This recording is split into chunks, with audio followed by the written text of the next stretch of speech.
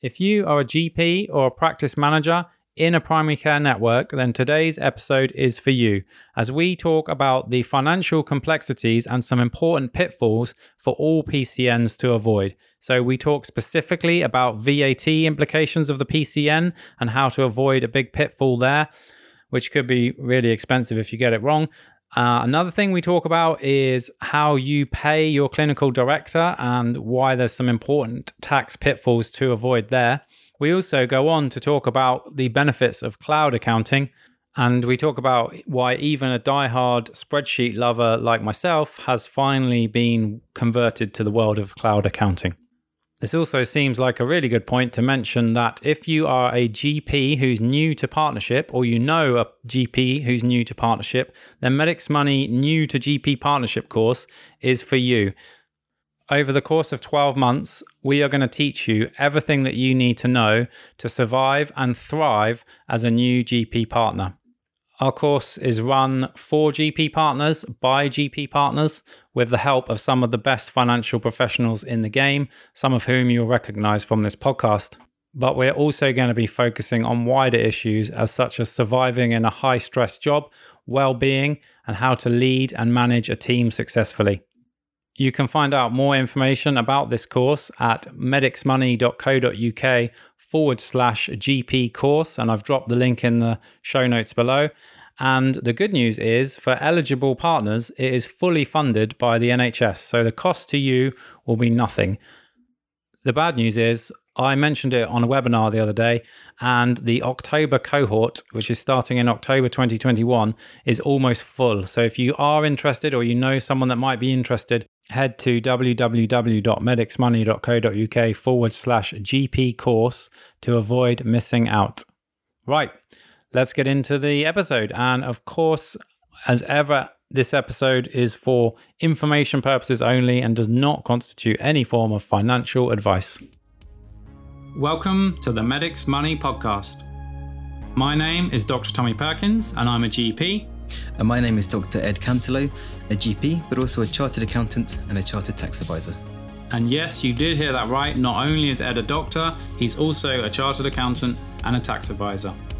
Medics Money empowers doctors and other professionals like you to make better financial decisions.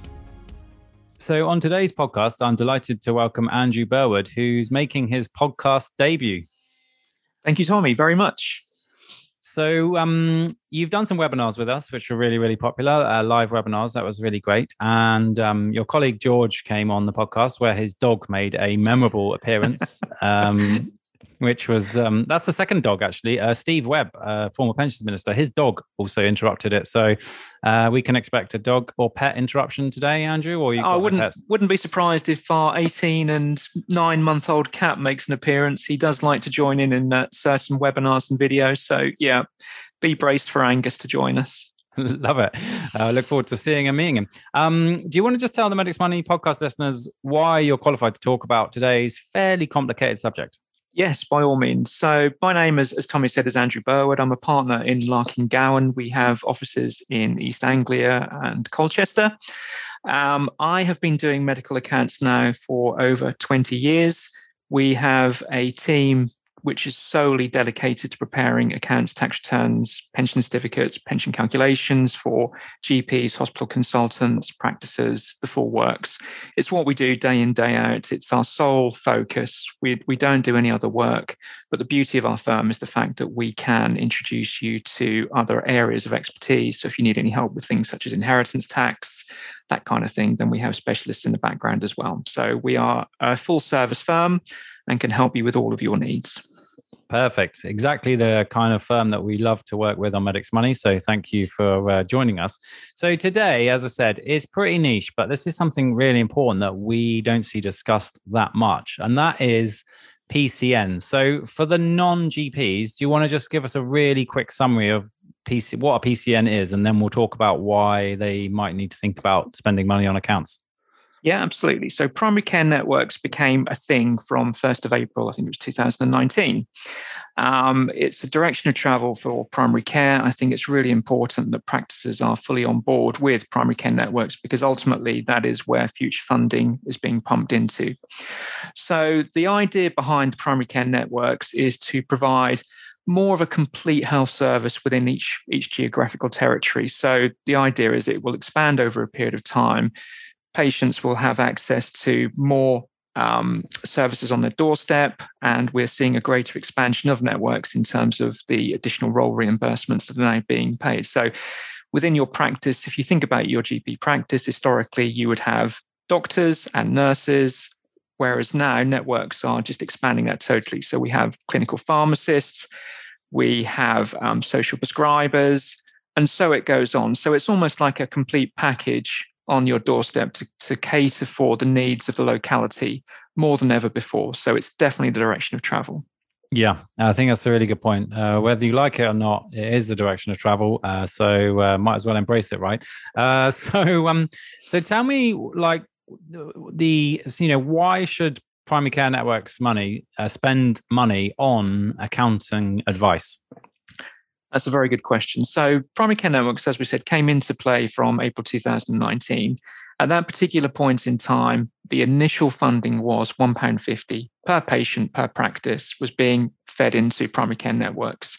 The practices themselves also got £1.76 for being part of a network. So that's £1.76 per patient. That is under the DES, Directed Enhanced Services Framework. That goes to the practice itself, whereas the £1.50 goes into the network. Now, the network itself initially is what I would say is probably a fairly loose collaboration of practices coming together to deliver patient care in the locality. Now, under UK GAAP, generally accepted accounting principles, you do need to account for the funding that comes into the network and then any expenses that have been incurred.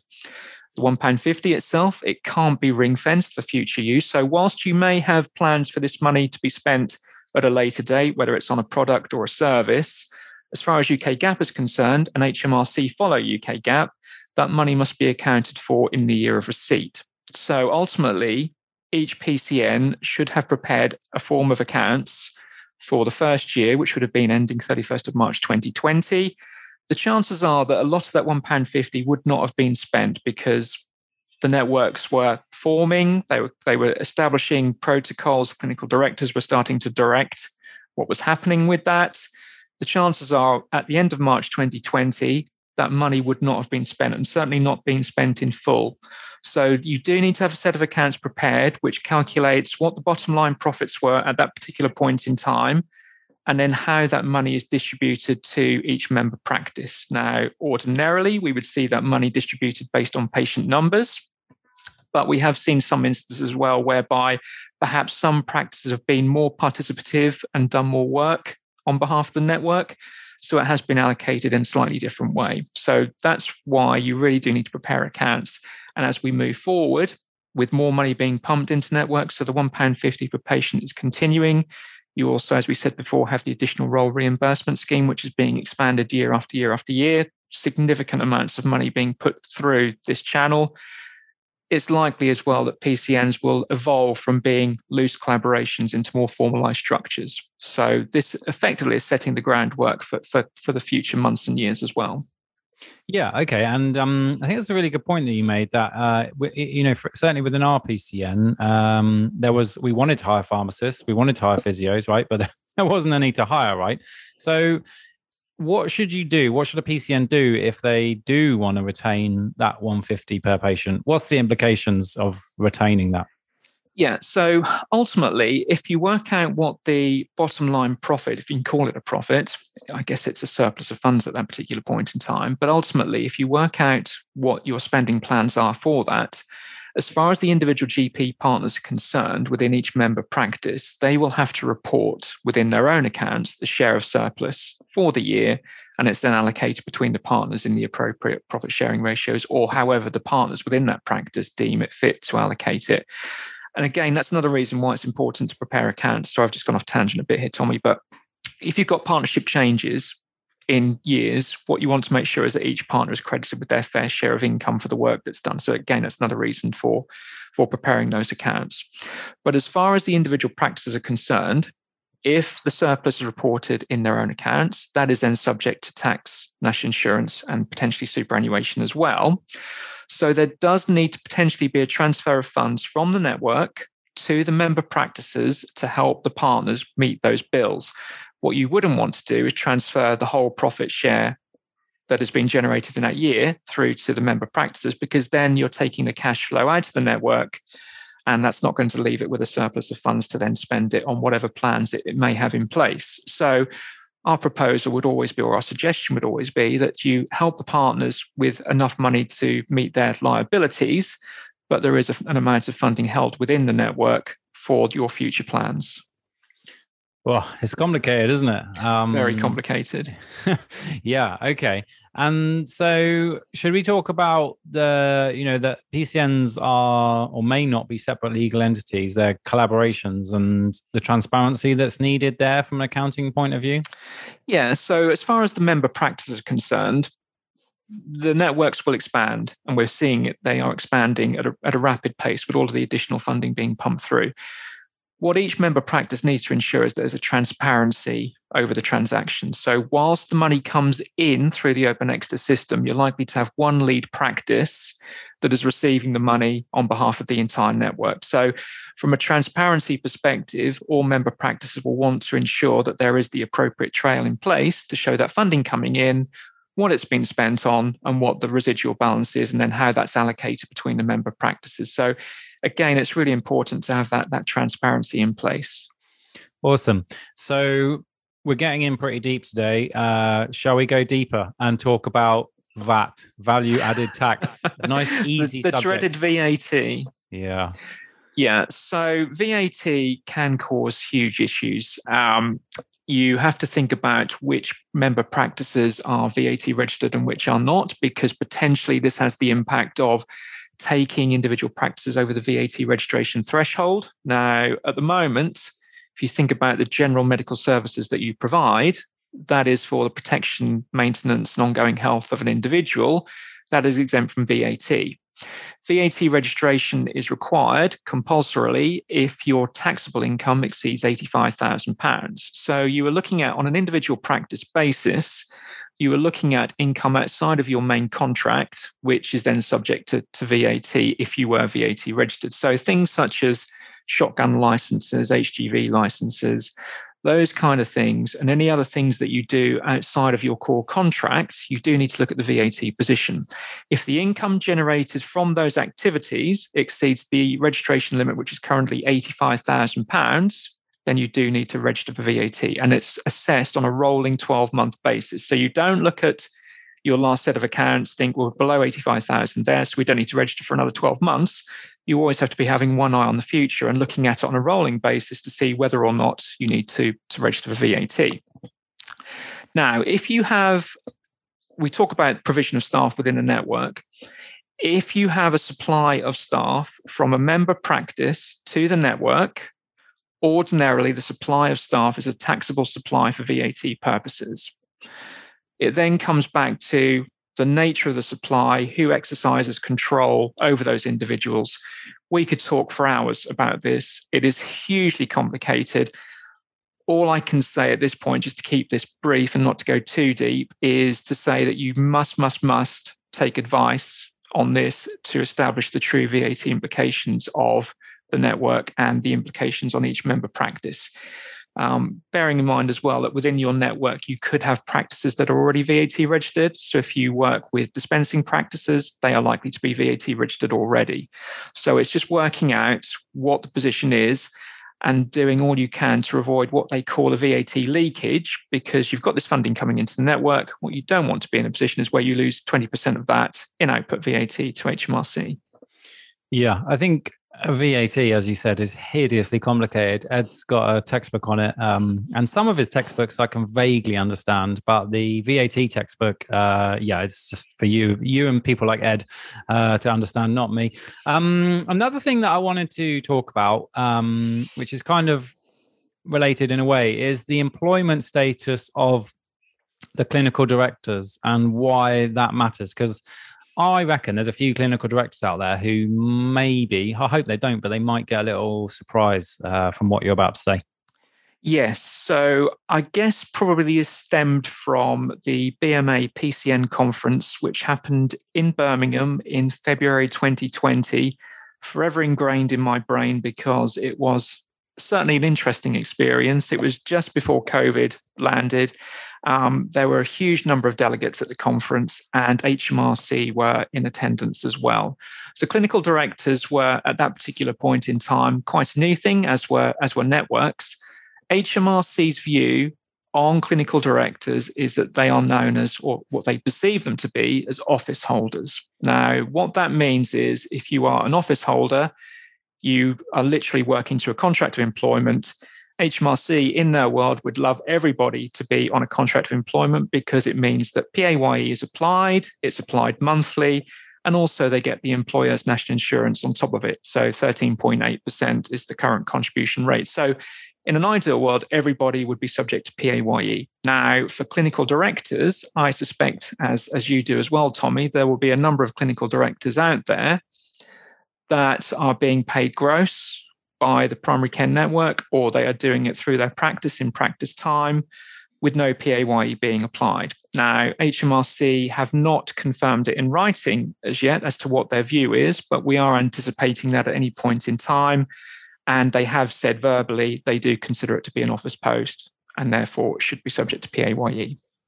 Yeah. Like I said, I really hope that there isn't people that's a surprise to, but if it is a surprise to you, contact your local specialist medical accountant ASAP, I think.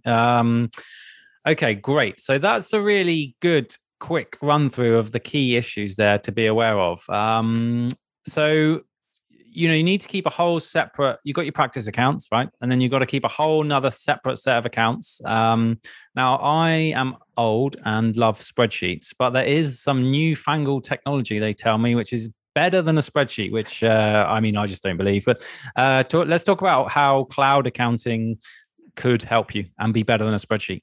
Yeah, so if we look at, I guess, more of a potted history, I should say, in terms of accounting within GP practices, spreadsheets have worked for a number of years, as has, you're probably all aware of a product called Iris GP Accounts, which was originally created by two doctors, Drs. McLean and Dr. McNichol. That was taken over by Iris. That is just a computerized income and expenditure account, basically, or computerized cash book, I should say. So in terms of reporting, it does the basics. If you're a VAT registered practice, it will deal with your VAT returns. But in terms of preparing reports, up-to-date information for member practices, I think it's probably fair to say it's probably a bit too basic for practice needs and also network needs now. We're in a situation where general practice now is more of a business than it has ever been before. Whereas going back years and years and years, you have doctors coming into the profession, they join a practice, they stay with that practice for life. The profits kind of took care of themselves, whereas now you've got continuous contract changes. You've got huge implications stemming from primary care networks. It's really important now that your accounting software, not only for the network, but also for the practice as well, is more fit for purpose and gives more management information, because I don't think now we're at a stage whereby you just wait for your year-end accounts. You haven't got any concerns over those figures. It's the same year on year. Now, to run it truly as a business, you need that information on a regular basis. You don't want to be waiting 3, 4, 5 months after the end of the year to work out what your position roughly is. So again, it's really important to have a system that is fit for purpose. Now, I guess a lot of you will have heard of cloud accounting. There are two key players within the market as far as we're concerned. You've got QuickBooks. Those are the ones that do those awful adverts on the television, which I'm sure you've all seen, and Xero as well. Now, the advantages of cloud accounting over previous products, so spreadsheets and other packages, is the fact that you can link your product to your online banking. So instead of having somebody regularly inputting transactions from bank statements and then summarizing them, everything else, you can have a direct feed from your bank account into the cloud accounting software. You then just have to make sure that they are coded to the correct place. So there's a huge time saving there as well. And we know that individuals, practice managers, bookkeepers, whoever it may well be who's doing the bookkeeping for you, bank reconciliations are always a challenge. So again, the issue over reconciling your bank account should be greatly reduced because it's basically pulling in all the transactions that have taken place. Another benefit is the fact that you are using real-time information. So everything is available for you, and reporting, you can tailor the reports. The beauty of the software is that reports can be tailored to give you exactly the reporting requirements that you need. So if you are in a network, a report can be run that can be shared with all member practices instantaneously. Again, it's real-time information and it's really, really helpful. You can have multiple users. You can access the data on laptops, tablets, mobile phones. It's all there for you. The other thing is paper records. So, we still have it. It still happens. But what usually happens, year-end process, the practice manager will bundle up massive boxes of records, send them over to the accountant to do what they need to do, and then go from there. With cloud accounting, you can use a product which used to be called Receipt Bank. It's now called Dext, which basically takes electronic copies of invoices. They can be attached to the transactions on screen, so that if there's ever a query on a transaction, let's say you've purchased some equipment, you wanted to check the guarantee or check what you'd purchased, you go to the transaction, double click on it, the invoice will appear on screen. HMRC are perfectly happy for this new way of record keeping to be done. You no longer need to keep boxes and boxes of records up in the loft or anywhere else. So again, you've got some efficiencies from that one as well. From the accountant's perspective, because the data is all in the cloud, you don't have to go through the process of if there's issues whereby the practice manager sends a backup of the data to the accountant then downloads that, installs it on their computers, and then you have a conversation that way. With the cloud accounting, you can both have access, you can both see everything on screen at the same point in time. Again, far more efficient. Yeah, I think, again, to reiterate, the point earlier, it's just a direction of travel. And as a practice, we switched over to cloud accounting about 3 years ago now. Actually, we went for like a really hectic couple of months because we decided to change our clinical system. So we changed from EMIS to System 1 and switched to cloud accounting in the same month, which was a lot of fun. But it is just so much better. And I think that ability to pull in real-time data and the dashboard feature is really good. And the only reason I haven't switched to it in my own personal finances is because I've got 15 years worth of spreadsheets every year, a tab, income, expenditure, pension situation. And it's the way I've always done it. And I can't face moving it all over. I mean, how do you move it over?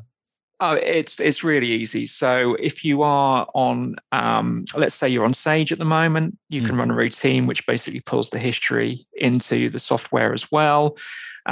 Your accountant should be able to create the license for you as well. And help you with the chart of accounts setup and everything else. Question for you, Tommy, as a partner and your practice uses cloud accounting, how much of an active interest do you take in the finances? Have you gained any benefit personally from that? So I'm the new partner, the new boy, and we have a very experienced and excellent partner who manages the finances. So my role in the finances is not that great, but the way that the data is presented in the cloud system, it just works really nicely, so that even partners like me who aren't following the accounts every week or whatever can have a look at it and say, oh, okay, this is where we are. So yeah, it is good. But I don't do the accounts at my place.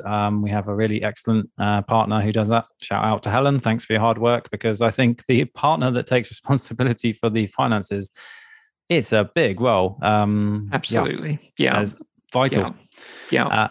And we ought to get Helen on a future podcast and let her talk about her experiences. That would be interesting. It would be really interesting, wouldn't it? Okay, that was so useful. Hopefully that was a really good quick summary and some key points there. I think for me, what to do with that 150 and the tax treatment of that is important. The VAT thing is huge. The clinical director being an officer holder post, that is also big, and cloud accounting is the future. What did I miss in my summary or your final words of wisdom? I think you've pretty much covered everything, Tommy. All I would say is that if there are any clinical directors or networks that are listening that haven't embarked on that journey for accounting purposes, I would strongly recommend that they talk to their accountants as soon as possible and make sure they take the appropriate advice. We talked about VAT being an absolute minefield. It really is. I think as networks get bigger as well, there may be opportunities to create VAT cost sharing groups and the use of limited companies. I think that ultimately is the direction of travel, because as doctors, you do want to limit your liability as much as possible. And that's where the limited company structure can come in. But again, that needs to be given close thought, because you've got to think about how doctors will be remunerated by the network, how the shares are owned, shareholders agreements. You'd need the appropriate legal advice as well. But it's really important you take the appropriate professional advice, because to do nothing, I think, would cause huge issues down the line. And the one thing you don't want to do is to do anything which creates an unexpected tax liability and all of the issues that come from that. So absolutely take professional advice. Brilliant. Okay. And obviously nothing about today is advice. It's just for information only. Let's insert that disclaimer one more time. If people are like the sound of this, Andrew, what's the best way to get hold of you? Yeah, so by all means, my details are on the Medics Money website. If you would like to contact me, by all means, drop me an email, which I'll give to you. It is andrew.burwood, BURWOOD, at larking-gowan.co.uk. Happy to speak with anybody that wants to have a chat about it. Again, Tommy's got all of my contact details. So yeah, anything we can do to help, please let us know. Brilliant. I'll drop Andrew's details in the links of the show notes below. Thank you so much for your time today, Andrew, and look forward to having you back on the podcast in due course. Thank you very much, Tommy. Good to see you again. Take care. Cheers. Bye-bye.